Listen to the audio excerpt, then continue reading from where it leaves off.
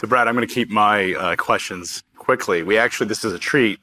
We did this a couple of years ago in Atlanta where we had open mics and we let the audience ask you anything. And it was interesting how open everyone was to ask questions that go beyond business, but also about your perspectives on life. So excited to have that. That's part of the treat here today. But before we start that, I'd love to get the update. You have left the active role of day-to-day management at XPO. You've split this into 3 different companies. You founded $7 billion organizations in your life. What's next? Something big.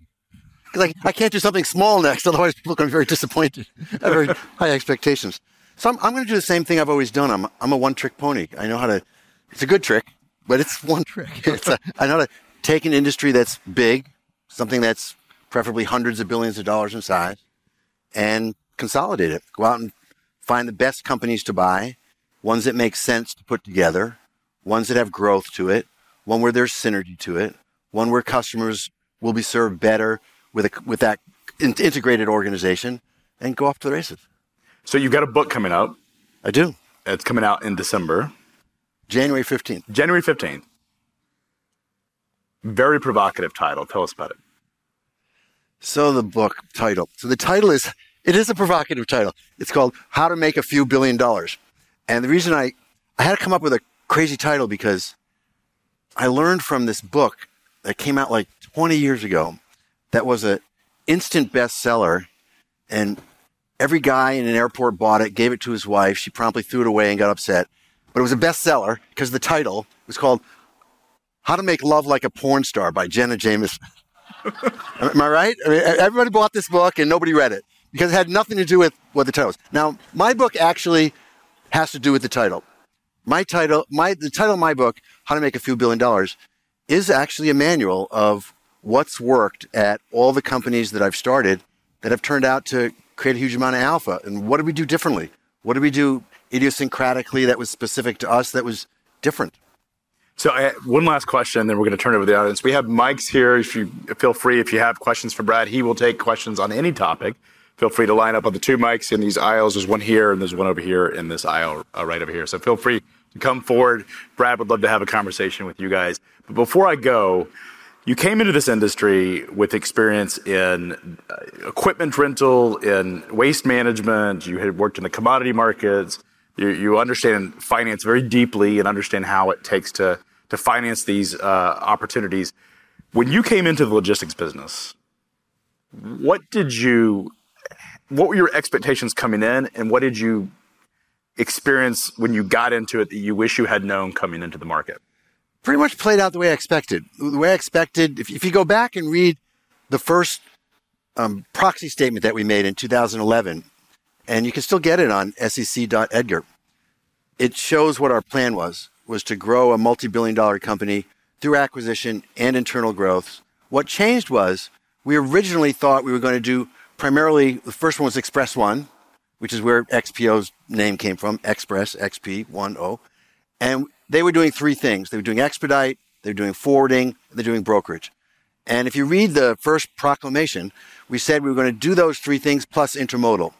Now, what changed, to answer the second part of your question, is we came across Louis DeJoy and his New Breed company that did contract logistics and said, wow, this is a nice business. Let's get into this. And we came across the Conway guys because we were looking to buy Menlo. And then the conversation turned into why just Menlo? Let's buy the whole thing. And so we added logistics and we added LTL, but it pretty much played out as we expected. And now you've split it into 3 separate businesses. I split it into 3 separate things because someone who takes one's fiduciary duty to shareholders very seriously, we were not getting the multiple that was optimal. We were trading about 8 times EBITDA. And when we asked investors why, they said, well, I'd really like to buy a brokerage company, but I don't want to buy something that's got this and that. And we said, okay. So we divided, and then we heard the same story about, and we drew circles around the 3 parts of the company that we turned it into. And those were the logical things for investors. It turns out they were logical for customers too, but customers also benefited from keeping them together. But shareholders were not interested in a conglomerate. It just didn't resonate with shareholders. They want pure plays. They want easy to understand stuff. And we were trading at a little over 8 times EBITDA before the split. Today, all 3 of those companies trade at 11, 12 times EBITDA. So it worked. And it's worked very well. Congratulations on a fantastic year so Thank you, far. sir. And congratulations you on Freightwave. What We're a success. Out of nowhere, it's like the biggest thing going. We're certainly honored to have our audience and very proud of what the team has built. I mean, it's a fascinating industry that has not been transparent. We have the opportunity to deliver high frequency data and market intelligence. We're certainly honored to have our audience here. This is your conversation with our audience. I'm now going to step off stage and give you the chance to have a direct interaction. Everyone, give Brad Jacobs a hand and appreciate it. Thank you so much. Thank you, Craig. Thank you for coming to my town hall. So I have no idea what we're going to talk about because I don't give speeches. I stopped giving speeches years and years ago because it's boring for me and it's boring for the audience. What I like to do is have you set the agenda, have you ask the questions. There is no question that's off limits. Ask about anything whatsoever on any subject, and I'll try my best to answer it. Who's going to break the ice and ask the first question? I guess there's a mic there, and there's a mic. Where's the second mic? Up there. Okay. Well, you can ask. I'll repeat it. Go ahead. All right. So, my name's Alex. Alex. And, I represent Mother Trucker News and all the truck drivers. Mother Trucker News. Yeah. Okay, I'm not going to comment on that, but okay. Yeah. I represent all the truck drivers in America. They all watch me on social media. And so, as a truck driver myself and a person that's just come from nothing, if you come from nothing, can you still read your book, How to Make a Few Billions, and is it actually possible for a person that comes from nothing to get to $1 billion? For those who couldn't hear him in the back, there's a question from a trucker. Let's have a big round of applause for truckers. And the question was, if you come from, his words, nothing, which I'm going to dispute that, but okay, I'm just repeating the question, can you still make a few $1 billion? The odds are against anybody making a few $1 billion because only a tiny percent of people make a few $1 billion. But you don't have to make a few $1 billion. That was a provocative title. You can make a much smaller amount of money and still be a hero to your family and your grandkids and do enjoy life and be able to retire early or whatever you want to do. So the book will help. The book, what I put in the book was everything I know about making money. I don't know anything else. Someone asked me, are you going to do another book? Are you going to do a sequel? I said, I don't have anything else. That's it. I read everything in that book. I'm out of things.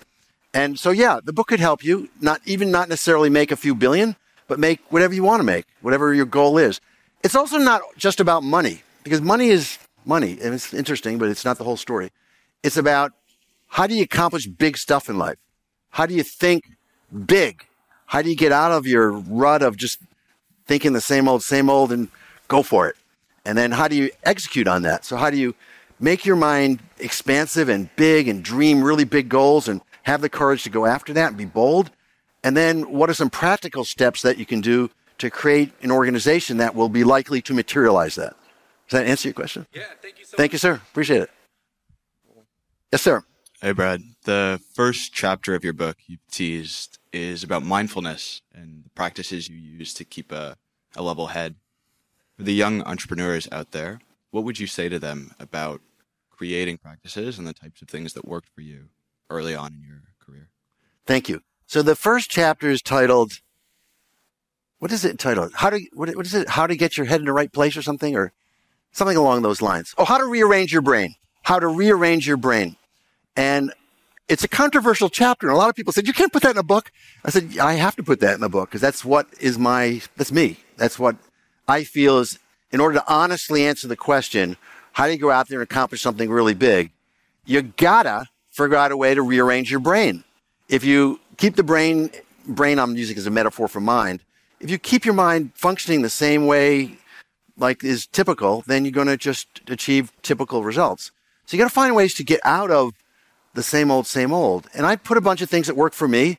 Some of them will resonate, some of them won't, and people will come up with their own things. But the gist of it is, you got to figure out some way to keep your head in a good place. Because if you're going to accomplish something big, whether it's in business or not, you're going to have a lot of problems. That's just the way it works. And you have to figure out some way that you own the problems rather than the problems own you. So I talk about cognitive therapy, which I did for a couple of years, about 15 years ago. It was extraordinarily beneficial to me. I talk about mindfulness, a way to be in the moment and just be with the people that you're with at the time and not be in the past, not be in the future. I talk about meditation techniques. I talk about self-hypnosis techniques. I talk about the things that I've dabbled in over the years that have worked for me. And I think it's really important. Making money is not just about money. It's about a mindset. Thank you. Thank you. How about over here? Yes, sir. Hey, Brad. Nice meeting you. My question is, if you can start back in the beginning when you transitioned from being a oil trader. When I transitioned from being a woman. No. Come on, keep that in the closet. No, go ahead. From being an oil trader to, this business idea of doing consolidation, how much of your personal capital did you initially use for your first deal? And if not that, what was your selling point to get investors to provide you with capital? So the first company I did, I had no investors. It was just us. We bootstrapped it. We never took outside capital for $1. And I started it with my bar mitzvah money, which was $5,000. I cashed in my Israeli bonds, and I took the $5,000, and that helped pay for the phones and working capital and to pay salaries and rent and so forth. And then we were positive cash flow, boom, boom, boom, right from the beginning. It was a brokerage business. So we had very little overhead, and we were 100% commission. So people were real hungry. And we just started. We were in the right place at the right time. This was 1979, and Iran had just gone through a transition from the Shah to Khomeini, and they kidnapped 400 of our. It's kidnapped. There you go. It says history repeats itself. They kidnapped 400 Americans from the embassy in Tehran, and the oil markets went nuts. So little guys like us who were in our early 20s were actually able to get our phone calls taken in return from Exxon and Mobil and Texaco and Chevron. And we went out there and hustled. And so we didn't really take any outside capital because we didn't need it. Now, the next company I started, which was an oil trading company, not brokerage, but as a principal, where we were taking title, actually buying and selling and chartering ships and so forth. There we needed outside capital, but we didn't take any equity. I did that all with debt. A guy who actually introduced me to my wife subsequently, a guy called Christian Weyer, was the president of Bank Paribas at the time. And he gave me $1 billion line of credit. And I put up a relatively small amount of money compared to $1 billion. But he had confidence in me, and he structured the deals in a way that the bank was fairly collateralized in the oil. So I never took any outside equity investors from there. Now, United Waste was the first company I took public. And I started it in 89, and we IPO'd it in 92. That was a whole new world for me. I knew nothing about the public markets. I knew nothing about Wall Street at all. I never took a finance course, never took an accounting course, never took any economics. I don't know. It was a whole new thing for me. But I got into it really fast. I just started meeting people and talking to people and told them what I was doing and how we were going to make money. And if you have an idea in a business that really will make money, there's money out there. I mean, there's trillions of dollars out there. I mean, there's trillions and trillions and trillions of dollars. I'm not exaggerating. And there's more money out there than there are ideas and businesses to invest in, which is why the stock market, despite all the craziness in the world right now, still just stubbornly doesn't go down much. Does that answer your question? Definitely. Thank you. Thank you, sir. Yes, sir, Brad. Question for you. So my name's Jason, and I have both an asset and a brokerage company. And my parents started. Me too, by the way. My parents started it. I took over in 2010, which was probably one of the worst times to get into the industry. But over the last 5 years, we've grown at our smallest was 400% year over year. It's been 500. 2 years ago was 1,600%. And I'm very proud of what we've done, but my fear is I see businesses all the time scale very rapidly, and I see the vast majority of them fail. And so although we continue to do well, and even in this market, we've actually had a pretty good year, something I'm very proud of and excited about. I mean, I seem to go to bed with that fear. I wake up with that fear is failure. And so someone who has scaled multiple businesses, done that time and time again, I know there's a lot of variables. I know there's a lot of different, scenarios, but what is the one thing that you've seen between successful companies that have done it and then the thing that you've seen with companies that have not done it successfully? Two things. First of all, congratulations on your success. This is America. I God appreciate bless America. I mean, that's the American Thank story. you. It's been really, really makes me so happy to see people doing that. It's fantastic. So a couple things. One is you mentioned going to bed at night and having the fear of failure. That's a good thing. It's good to have that anxiety. It's good to not to feel I'm invincible. I'm definitely going to succeed. And because you're not always, there's going to be setbacks. There's going to be bad years. There's going to be people let you down or tech's going to, whatever. There's going to be problems along the way. So that fear, that looking for things, that vigilance for problems coming up, it's actually your friend. So that's probably one of the reasons you're successful is you're thinking about what could go wrong and then dealing with that proactively. Second thing is the more important part of your question was about how do you scale up and not blow up? Exactly. And that is the challenge because as you grow, you're adding new people, you're adding new systems, you're adding new locations, you're adding new customers, you're adding new vendors, and you want to keep the quality up. If you don't keep the quality up on all those things, you're not going to succeed. You're not going to please your customers and they're not going to send you money and use your services. So my approach to that has always started with the people. I've had a huge emphasis on the people and making sure that I'm really careful who I bring into the company. They got to be super honest. They got to be really hardworking and have fire in their belly and really hungry to really work hard and really want to succeed. They got to get along with other people. They got to be humble people that can be collegial and collaborative with other folks. And they have to have integrity. They have to have lots of integrity. They have to be substantive people. Even if whatever the job is, whether it's the receptionist, whether it's a COO or CFO, anybody, they just have to be good people. They'd be people that you really enjoy, you really respect, you admire, that you want to spend time with, that you feel you're getting the long end of the stick, bringing them into the organization. I've always tried to hire people who are smarter than me, and I have for the most part. And I've always tried to hire people who are super, super honest because you can't be always looking over your shoulder at your own teammates. I mean, your teammates have to be a team. You know, there's that cliche, and I use it all the time. Teamwork makes the dream work. And your team is everything because things can change and problems can happen. But if you got a great team that has those qualities I just mentioned, and you all like each other, and you all have each other's back, and you're all a group, you're a tribe, you're a gang, you're one. Sir. You can accomplish so much stuff. You can't accomplish anything by yourself. And I'm sure I'm not telling you anything you don't know. You wouldn't have had that success if you didn't know that. But I want to share that with everybody, that the importance of the people, getting the right people, the right culture with those people, respectfully, and have a culture where people are encouraged to disagree respectfully, not disagree like a bully or name calling or labeling, all that kind of nonsense. So that's toxic.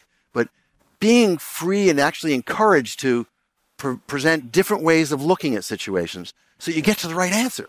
So you identify problems and people speak up when they see problems and you come up with different ways to solve it and you get to the right solution to it. It's all about the people in the end. It's my opinion. Awesome. Thank you. I appreciate your time, sir. And congratulations again. Thank you. Yes. Is this someone over there? It's hard to see here. There's like a light. I'll go here. This seems to be the dominant side. Come on, this side. Get up. Come on, ask some questions. What are you shy over there? Yeah, You're getting clobbered on this side. Okay, I'll go super fast. Sit there, Brad. Oh, great. I stood back up. Sorry. Softball question. I want hardball questions. I don't want softball. I'll be the easy one. So when the book is officially out, will you come back to Chattanooga for a book signing? How can I say no? See? Okay. Thank you. We'll see you in May. Thank you. See you in May. Well, I don't know about May, but I'll see you next year. I'll come back. Craig actually invited me for something. And you know who else did? Ted Ailing. Oh, my old buddy Ted, who sold his company to Coyote instead of me, but that's okay. I forgive him. He's a great guy. He said he's got a book signing thing he could do here, too. Maybe we could do it together. Hey, Brad, Stephen Moore. Thanks for your time today. My pleasure. With all your tremendous success and what you've done in, waste, equipment rentals, transportation, I guess the question is, it's kind of selfishly, what's next? Do you see an opportunity still in transportation, or do you have another industry or sector on your radar? And please tell us so I can just follow it, please. I have another industry in mind. I haven't announced it yet, and I'm not going to do it today, but I will before the end of the year in all likelihood. And it's not in transportation because I'm still chairman of RXO, GXO, XPO. So I'm still very deeply involved. I'm not going to compete with myself or my people. I'm not going to do that. So I'm not going to do something in transportation or logistics other than continue my involvement with those three companies. But I'm going to do something in another industry that's industrial that is large, there's hundreds of billions of dollars in size, where there's an opportunity to consolidate, because that's my thing, where I can buy, and I can start a company from zero and get it up to tens of billions of dollars in revenue within a few years. That's what I want to do. That's what makes me excited. That's what gets me to wake up in the morning and go tackle, and that's what I'm going to do. Me too. Great. Thank you. Thank you, sir. Hey, Brad, I'm Justin. Quick question for you, I guess. What's an example of something that either didn't go well or a failure in business, and what sort of lessons did you learn from that? So in the book, I do talk about failures as much as successes. And I talk about how in some ways you learn more from the failures than you do from the successes. And it causes reflection, it causes humbleness and humility, which are all important traits to have to be successful. And I talk about one of the biggest mistakes I ever made, which was when I was at United Rentals. I foolishly and naively thought that the government was going to actually follow through with this T21 bill, the Transportation Equity Act for the 21st Century bill. You may remember this was 1999, I think, where they were going to spend what at the time was a lot of money. Today, it's not even $1 trillion, but $600 billion to repair the infrastructure, the roads, the bridges, the tunnels. So I went out and I bought like a half a dozen liters in barricades and cones and striping and all that orange stuff on the highway, waiting for this $600 billion to get spent. And it turns out then they spent like $200 billion, and a lot of it went to enterprises that we didn't qualify for. And I ended up reselling those businesses for a loss of $500 million. So I actually lost $500 million. So, if you're going to measure your failures and successes by money, not the only way to measure them, but if you are, that was a pretty big whopper. That was a pretty big failure. But, you gotta keep swinging. You're not going to hit them all. You're going to hit some foul balls, but you got to keep swinging. I just got to keep going and going and going and get up again every time you fall down. I was not happy when that didn't work out, but it's okay. Life went on. All right, thanks. Thank you. Yes, ma'am. Hi, Kamikishi. Curious about your mental models and how you approach decision making. Did you say mentor models? MENTOR? Mental models. Oh, mental models. So various decision-making frameworks. And if you have sort of a strategic approach at looking at different, whether it's business ideas or businesses to acquire, how you go about assessing. Because I'm sure you have a lot of smart people surrounded by you with inundated with a lot of information. So how do you sort of filter that in your own kind of mind? I get a lot of opinions from a lot of people whose opinions I respect. And then I let go of that and I make my own decision. I can't go by the consensus all the time because you're not going to do extraordinary stuff if you go by the consensus. But I do listen very, very carefully to the voices of the people that I've surrounded myself with who I respect, who know a lot more about certain parts of the business than I do. And I want to hear what they have to say for themselves. But at the end of the day, you got to search your intuition. You got to search your gut, and you got to have confidence in yourself. You have to have confidence. You've got to figure out some way to get into that quiet zone and just think about, try to picture what's going to happen if I do this. If I buy this company, is this going to work out or is it going to be a disaster? And I kind of picture it. I see it in my mind what it's going to be. And if it doesn't look good, I don't do it. And if it looks great, I do it. And so at the end of the day, it's about what does my instinct tell me? How's this going to go?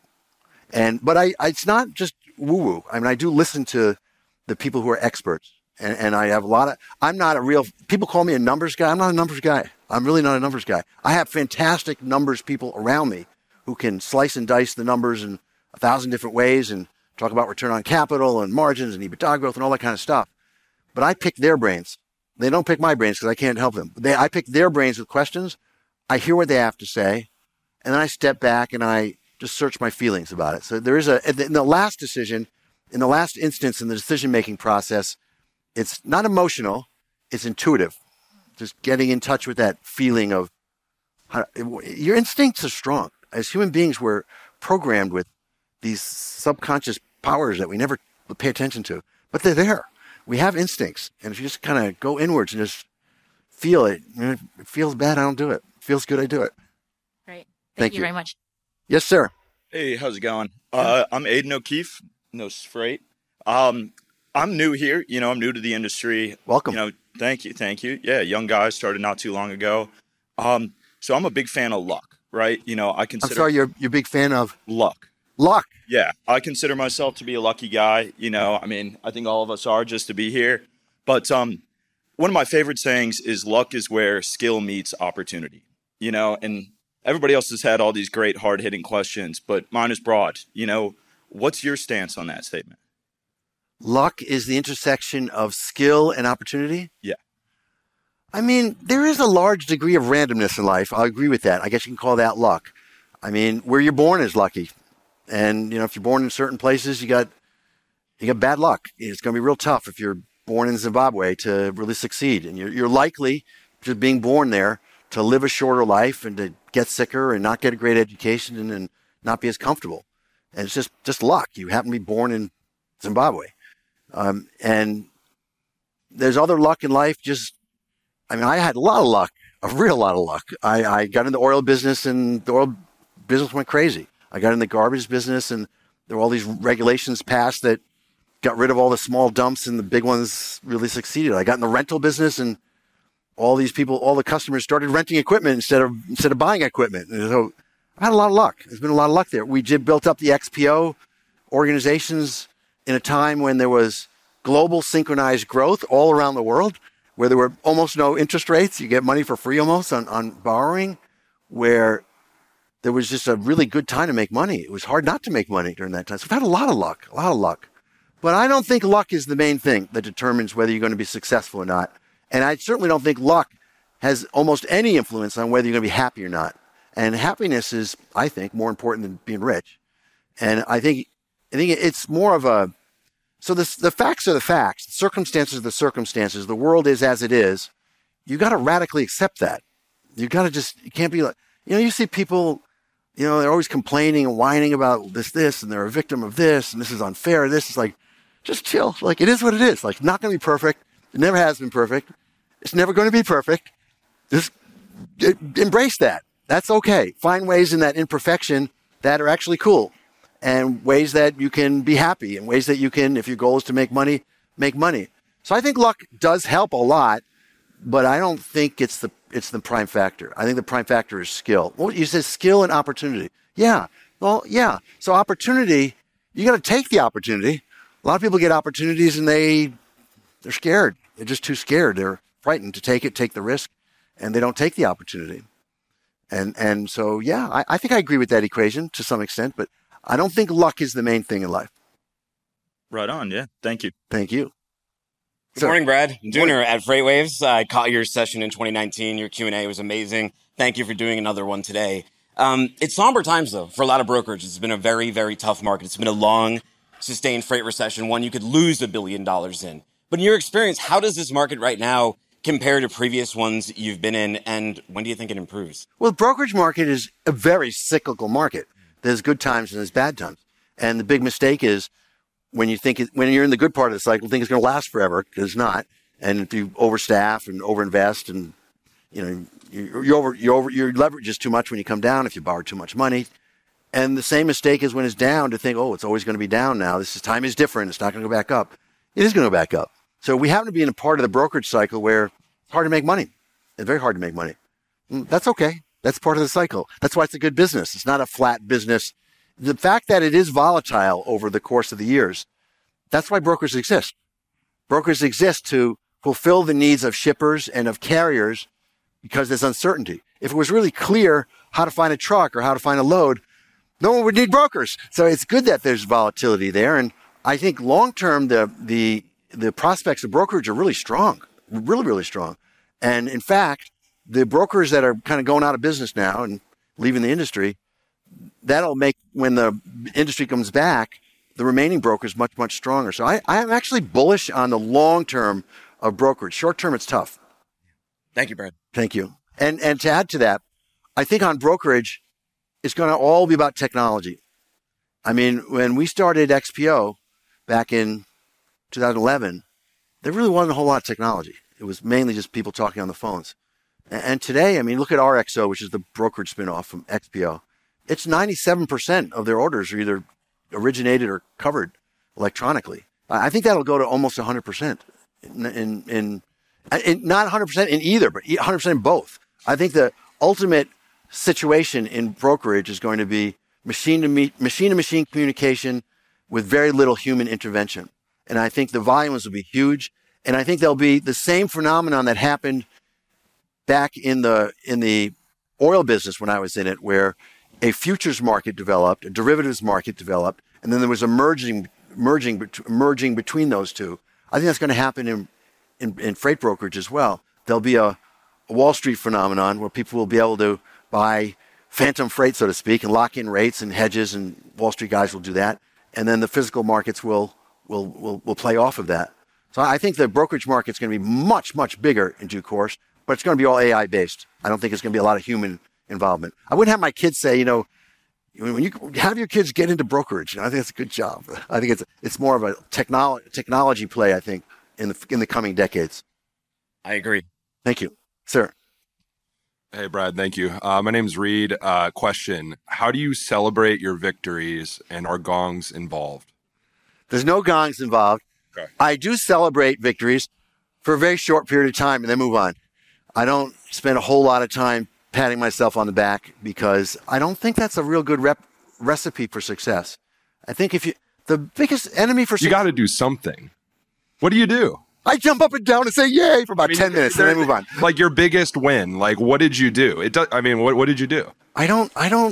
Maybe I'm on the spectrum or something because I don't get like that. I don't get really super down when we have problems, when things aren't great. I really don't. I get a little down, but really not perceptively. And I don't get really up when we're winning something in business because these things are just one of many, many things. There's not like one thing that changes the whole everything. So it's just one. And I think arrogance is your biggest enemy in making money. It's actually your biggest enemy in life, in relationships and just enjoying life is just get full of yourself. Just think that's what does it say in the hubris right before the fall there? But so it's not good to take yourself too seriously because at the end of the day we all die. So how seriously are you taking yourself then? The only thing that's for certain is every single person in this room, including me, we're going to be dead sooner or later, and probably not as later. It's decades, not long. I'm 67. My folks lived to 85 and 90, so let's say I lived to 87. My wife keeps reminding me, we probably have 20 summer vacations left, Brad. And it's not a lot. So I take every day seriously, and I don't get bent out of shape when we succeed at something. I feel good about it, but I don't get extraordinarily self-congratulatory. What do you do? I've got a... Well, Come on. So I was actually going to ask you if you wanted to sponsor my gong, but we can talk about that later. Your gong or your bong? What do you think? Gong. Here you go. Funny you mentioned that. Freightgong.com. You can check us out. But anyway, no, I have a software business. I was in the brokerage for a while. I sell some hats. So I appreciate your response. Thank you. Thank you, sir. Yes. Hey, Brad. My name is Josh Lyles. I'm the founder for Sales-CRM for freight brokerages. I was curious about your just mindset, approach, or advice that you would have just from the earlier days when you were trying to build and develop relationships and trying to grow and scale your business. What advice would you have for that? In order to do marketing or do sales, in order to get sales, and just building and developing relationships in the early days when people didn't know who Brad Jacobs was. Well, a lot of people still don't know who Brad Jacobs is. I mean, you all do because you're from the same industry, but most of the world has no idea who I am, and they never will. I think getting penetration into the market is how you grow the business. So you have to figure out how to do that. You got to figure out how are you going to connect with. Well, first you have to figure out who you want to connect with. You have to identify who are the customers and who are the vendors and who are the employees that I want. And then that's very, very important first step. And then you have to figure out, well, where are they? Because I got to meet with them there. And how do you meet with them physically? How do you meet with them over the internet? How do you just figure out where they are and how do you get to them? But I'm not a big marketing guy. I've really never had a marketing department at XPO. We had some people who dabbled in marketing, but we never had a chief marketing officer. We never had a marketing organization because I came from a school of thought from my previous businesses that I saw some competitors do a lot of spending on marketing and they didn't offer a good product or a good service and their business didn't grow. So they were yakking about how great they were, but customers were using them and saying, I don't care what your advertising says, I'm going to use someone else. So I thought it was kind of a waste of money. maybe I was a little too frugal on that. Should have spent a little more time, should have spent a little more money on marketing, but I like to take the money that was going to go into the marketing budget and put that into customer service somehow. And then just market by word of mouth. If you have a great service, if you are solving problems for people, if you have customers and you're saving them money, if you have something in your service, your product, your technology that is taking waste or inefficiencies out of customers' supply chain, out of their business, and is making them money, they will find you. You don't have to find them. They will find you. If you have a great company, investors will find you. People are looking for that. If you have a lot of business going on, vendors will call you. So I don't think the emphasis should be on going out and trying to get people. I think that the emphasis should be on forming a situation where people want to get you. That's my philosophy on that. Okay, just quick follow-up. So your first, let's just say like 5 customers. What did you do to earn your first 5 customers as business? In business as a whole or in transportation? Transportation. In transportation, so I acquired them because I bought Express One. They were up in Buchanan, and I think a lot of them were pretty skeptical, actually. They had no idea who I was, and they were scratching their heads a little bit. But they gave me a chance. I mean, they weren't going to just fire me the first day. And as they saw after keeping doing the business for a few months, that we actually didn't mess it up, and we didn't make it worse, and we didn't do what a lot of private equity guys come in and do, and they cut all the costs, and the service goes down, and they disrespect the customer. We didn't do any of that. They kept doing business with us and gave us more business. We gained share of wallet. So that's why I like M&A. I like M&A because it's a shortcut to growth. Instead of it's actually more creative to do it purely organically. Just bootstrap it like I did my first 2 companies and just go customer by customer. It takes a long time. If you want to get big, and I want to get big as I have and as I will my next one, I got to do M&A. There's no faster way that I know of to grow, to scale business up to something that's tens of billions of dollars in size, other than M&A. M&A is like the cheat for me. Good deal. Thank you, Brad. Thank you, sir. Bo King. I started at XPO back in 2015, and I remember in the first 2 weeks we had these, the trainings, and then you would come on the screen. And one of the things that you mentioned, and I think that you've been bullish this whole time on AI. You even told us, I remember explicitly saying, someday we're going to have robots doing a lot of things, and we're all going to be able to sit down and be leisurely. And I see that you continue to be bullish on AI. What are your perceptions, though, of AI kind of replacing things and then leveraging it? Like, where do you sit on that? It seems like sometimes it's more of a replacement in areas, and others it's leverage. I'm, on the one hand, so excited about AI and where these developments are going. And I can't wait to the day where we're outsourcing our cognitive functions, our sensory capabilities, our memory and everything. And we're just like sitting back and enjoying and cruising on life. And we're in a world where we can have relationships that are so intimate, but they're not physical. They're metaversy. That's going to be really, really, really cool. On the other hand, I'm really scared of AI. I'm really scared of AI because AI is a tool. It's a technology. This is a trend. And in the book, I have a 2 million year history of the biggest inventions in technology. And AI is the biggest of them all. And the tools are created by people who have intentions, who have motives, who have values, who have ethics or the lack thereof, and they customize the tool for that matter. And the problem we got is there's a large swath of the globe that's under the thumb of dictators who are just evil. They're bad dudes, and they're controlling billions of people for their own personal benefit and holding them all down, and they want to do all kinds of nasty stuff. And they're investing in AI as well. I don't think their AI is going to be as benevolent as our AI. I think our AI is going to reflect the values of the West, of freedom, of democracy, about all the things that we stand for. And I think that the AI in the autocratic countries is going to be used for surveillance and for oppression and for holding people down and for spying on people and eliminating the opposition and influencing people's minds and cult indoctrination to support the regime. So I'm scared of that. I'm really, really scared of that. I'm scared that the AI from the bad guys is going to somehow infect the AI to the West. And I'm also afraid that AI itself we human beings, even in the West, we're not perfect. We have a lot of biases, a lot of prejudices, a lot of funny ways of thinking, and a lot of lack of tolerance. And, we're not really perfect yet by a long shot. You can see, just open the newspaper and we're not getting along very well. We don't get an A for that. And I'm afraid AI may reflect those bad parts of our character as well. So I'm a little scared of AI, but I'm really excited about it too. I'm hoping that AI and all the fast dispersion of information, of knowledge around the globe will be a positive thing, because people will not be able to get away with bad stuff in darkness. The whole world will see the good stuff that's going on and want to do more of that, and they'll see the bad stuff that's going on and want to get rid of that. But I don't know, it's a whole new world. I think the world, I have a granddaughter who today's her 1-year-old birthday.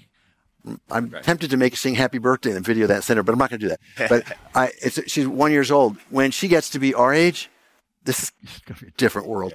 She's not going to come to conferences like this. She's going to have a contact lens or a goggle or something where she experiences this and knows everything about everybody in the room just by having those contact lens or that neural implant in. And she'll be making connections with everybody, and she'll have so much information, so much knowledge about what's going on in the world. And she'll have the benefit of having read every book that exists and the summaries of all those. And it's just an interesting world we're going into. I just wish I was a lot younger. Yeah. Thank you. Yes, sir. Hey, my name's Ben. I'm with Freight Pop. We're a shipper TMS. And we're in kind of growth stage right now. We're still at a phase where we're growing, things are going well, but everybody's job matters. And I'm a product manager. I'm in the org chart. I'm somewhere in the middle, So I'm wondering, if you look back over all your successful companies, does anyone stand out as mid-level contributors who really made a difference? And what were they doing to help spur growth for the company? Mid-level management? Yeah. Oh, yeah. So in the transportation business and logistics business, it's not the C-level suite that determines the success of the company. C-level suite raises all the money and keeps it all together.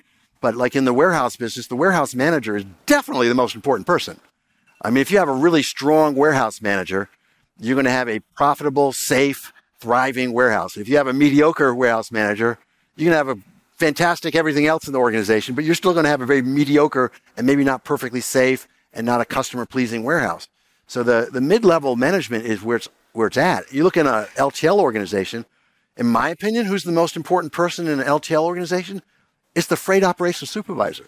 It's the person on the dock watching the freight, getting it loaded, make sure it's loaded without being damaged, make sure it's loaded properly, make sure everyone's safe and people are not tripping into each other, and keeping it flowing in a fast but orderly way. It's the FOS. So, mid-level management is really what it's all about. In the brokerage business, it's not the big shots on the top of the pecking order who make a brokerage successful. It's the people on the phones and the people running the computers and people designing the tech. It's the people who are the mid-level people. Those are the people who make it all happen. I think in every business, the mid-level person is really, really critically important. And that's why I go back to what I said half an hour ago, which is you got to be really careful who you bring into the organization.